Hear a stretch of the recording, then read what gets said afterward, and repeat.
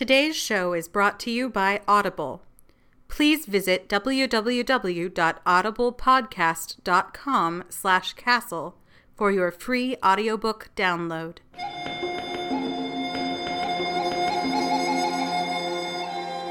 PodCastle, episode number 43, for March 10th, 2009. Sweet Savage Sorcerer by Esther Friesner.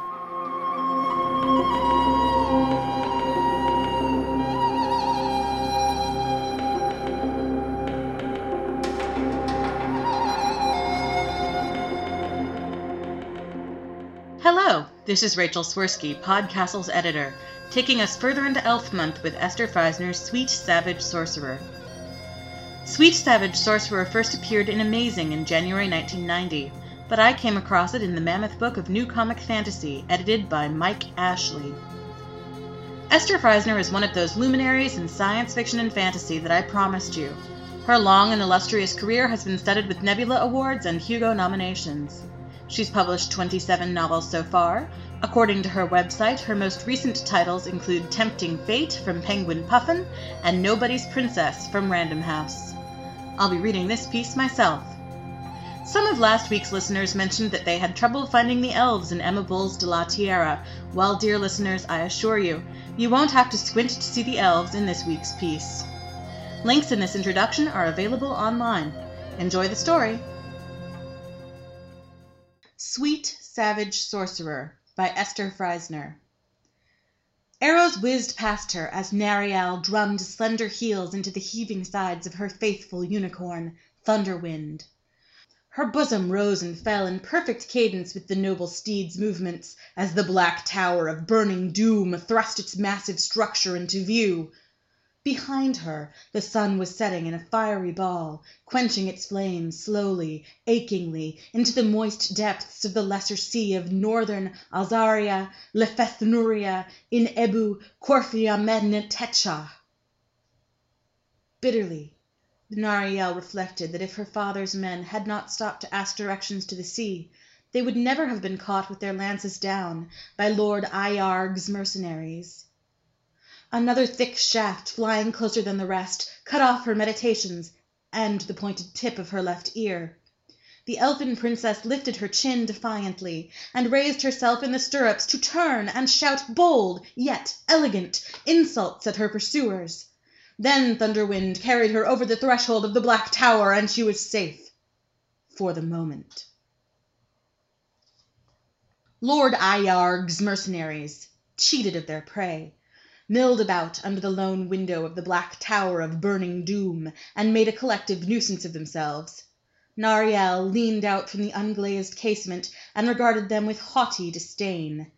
They shot more arrows at her, one of which lodged in the headboard of the large, comfortable bed behind her. Her bold heart stifled the urge to scream her courageous head off.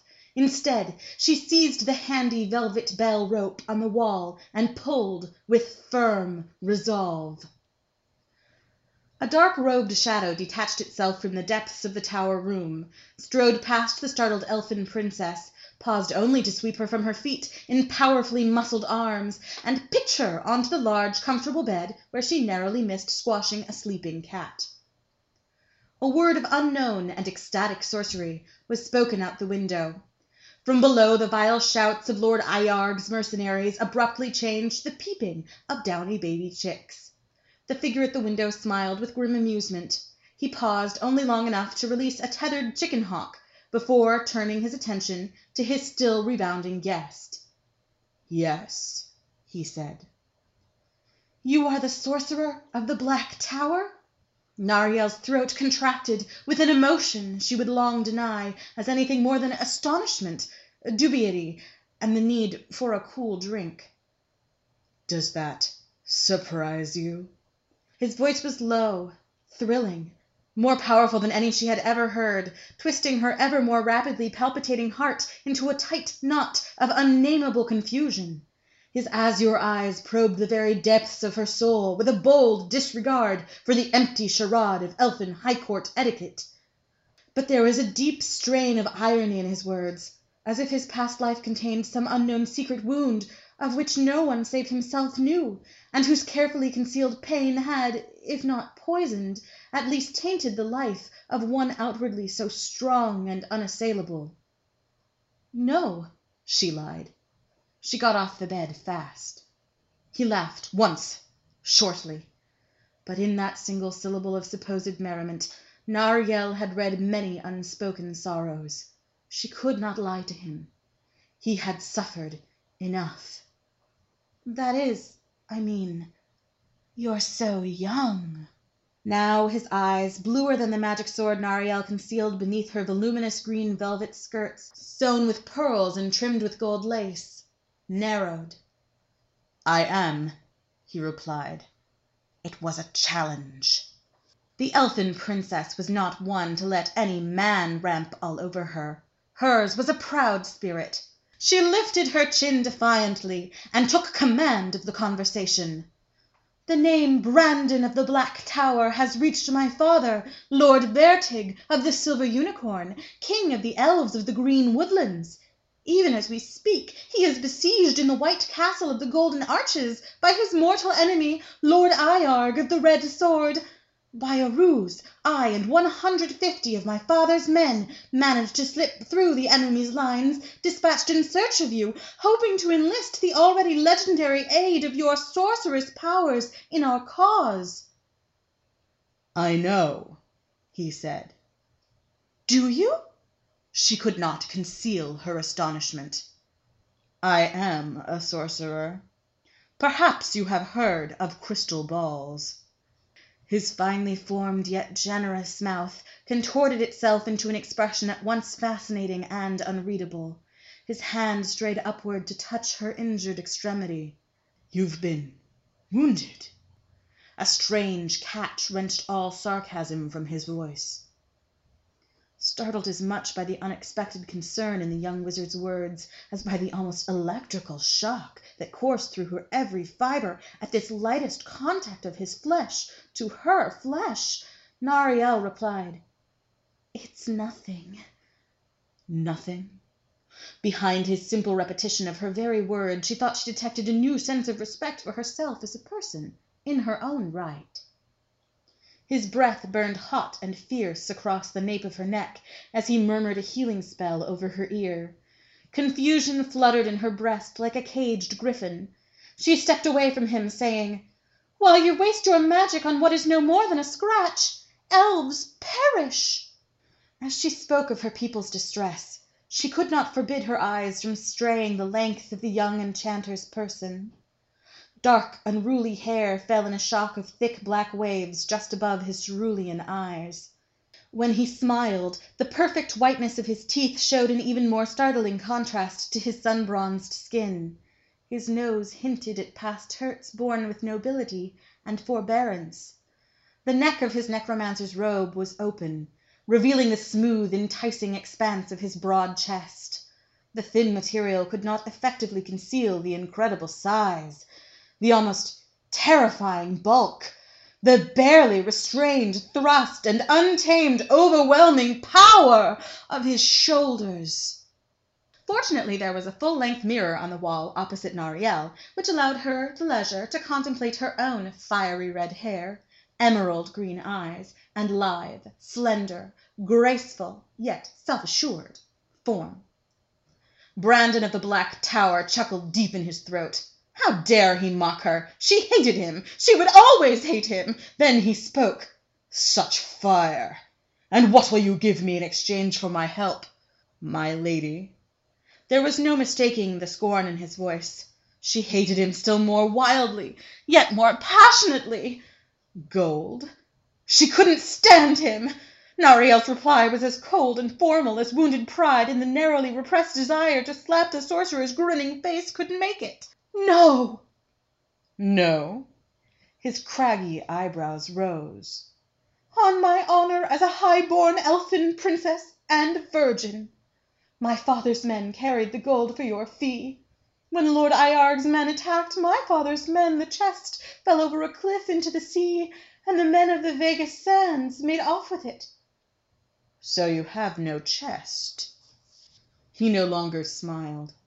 You speak much of men, my lady, for one who calls herself a virgin. She would kick him in the shins, and tell her noble father on him. Do you doubt the evidence of your eyes, my Lord Brandon? I rode into your tower on a unicorn. It is well known by the lowest village idiot that elfin women can fake their unicorns. The ancient pain rose ever nearer to the surface of the young sorcerer's emotions, and threatened to pierce through. In that instant, with a lurch of her own heart, Nariel understood the long past, but never forgotten, betrayal that had embittered Brandon's proud soul. Who had she been, then, that other elf maiden who had so cruelly deceived him? Why had she done it? What wouldn't Nariel give to get her hands on the little point-eared bitch and teach her some manners? Compassion for Brandon welled up in Nariel's bosom, inflating it nicely. It was only her fierce, o'erweening, foolish pride that prevented her from taking him into her arms at once and soothing away all his past hurts as if he were no more than a little boy or a wrongfully whipped puppy. Yet even as she snapped harsh words at him, her heart swelled with the dreadful ache of longing to cuddle him. "Then perhaps you had better hire a consulting village idiot." She tossed her glorious mane of hair, her nostrils flaring, and pawed the ground with grand bravado. "Even he would be able to tell you that the virtue of the ladies of the royal house of Lord Vertig, of the Silver Unicorn, of the White Castle, of the Golden Arches, of the Green Woodlands, is one that we protect with steel." So saying, she drew the full, awe-inspiring length of the impossibly hard, enchanted blade from the clinging embrace of the soft scabbard beneath her skirts. With a wild, untrammeled exultation to feel her hand close around the imposing diameter of that wondrous hilt once more, Nariel realized just how deeply she loved her sword. Brandon looked mildly amused. He made a gesture whose mystic significance was known to few wizards.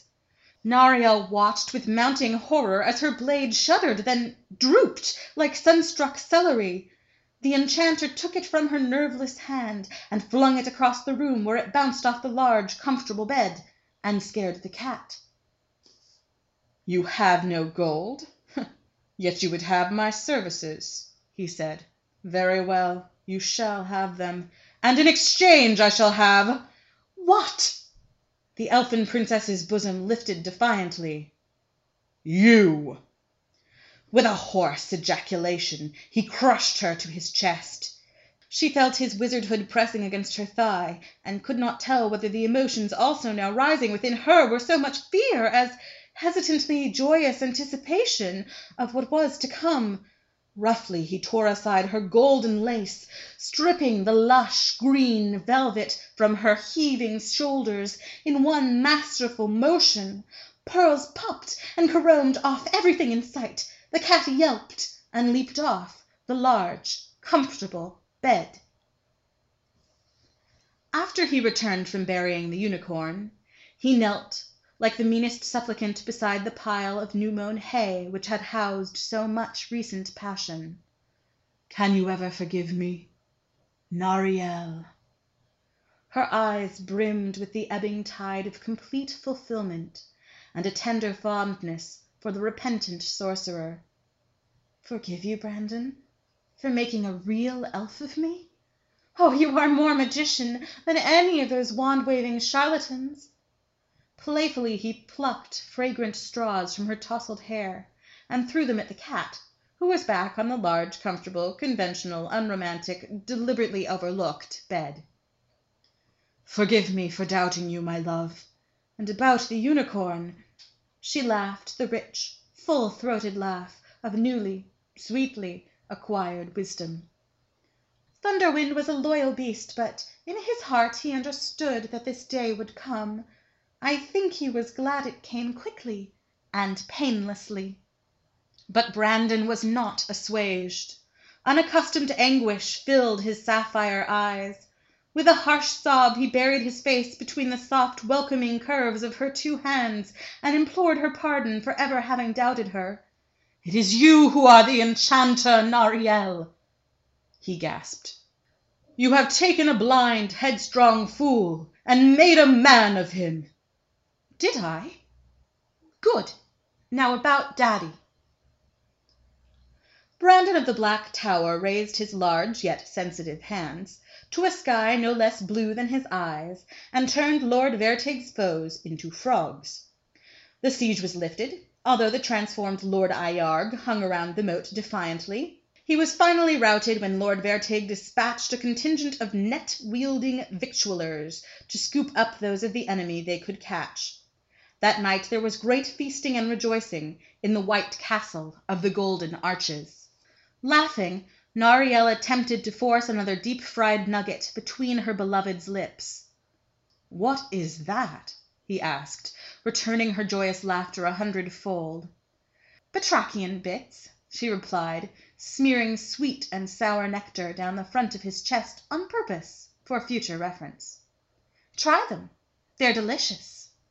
"Not half so delicious as you," he murmured, and as the undeniable surge of their mutual attraction and respect mounted inexorably, he dragged her beneath the banqueting table, and they missed dessert.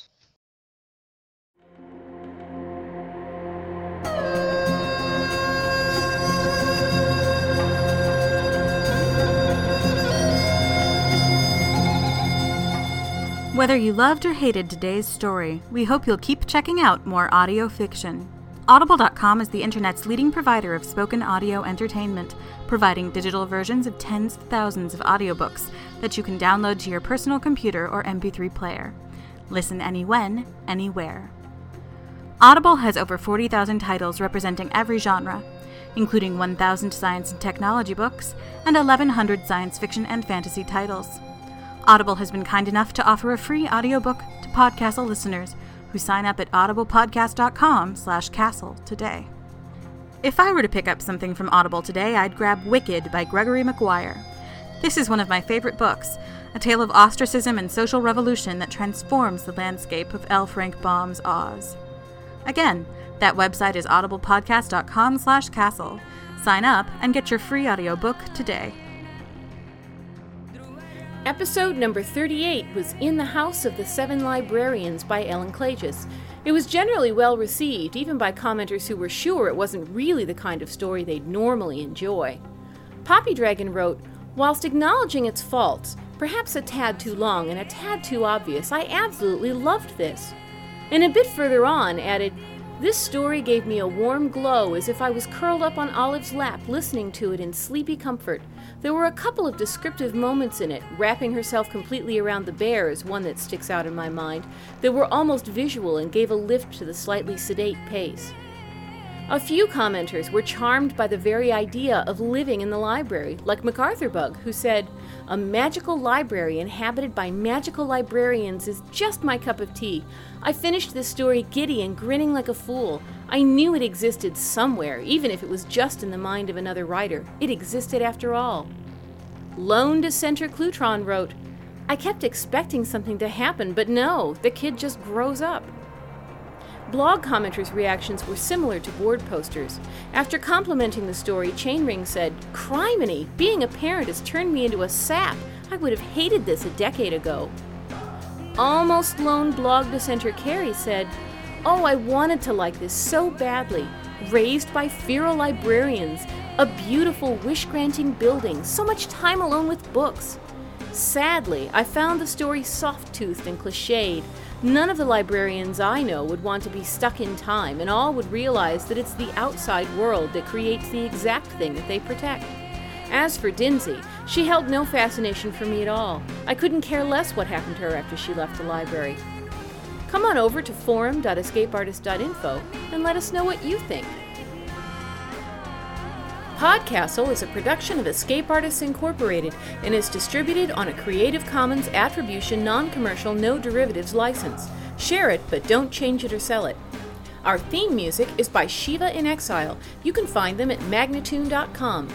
You can discuss this episode of PodCastle or nearly anything else on our forums. Just visit forum.escapeartist.info. And if you like science fiction or horror, be sure to visit our sister podcasts, Escape Pod and Pseudopod. And if you enjoyed this episode, tell a friend, or post to your blog about it, or consider donating via the PayPal link on our site. Orlando Bloom said, My whole career has been fulfilling my childhood fantasies, playing characters that are larger than life, getting to play a knight, an elf, a prince, and a soldier.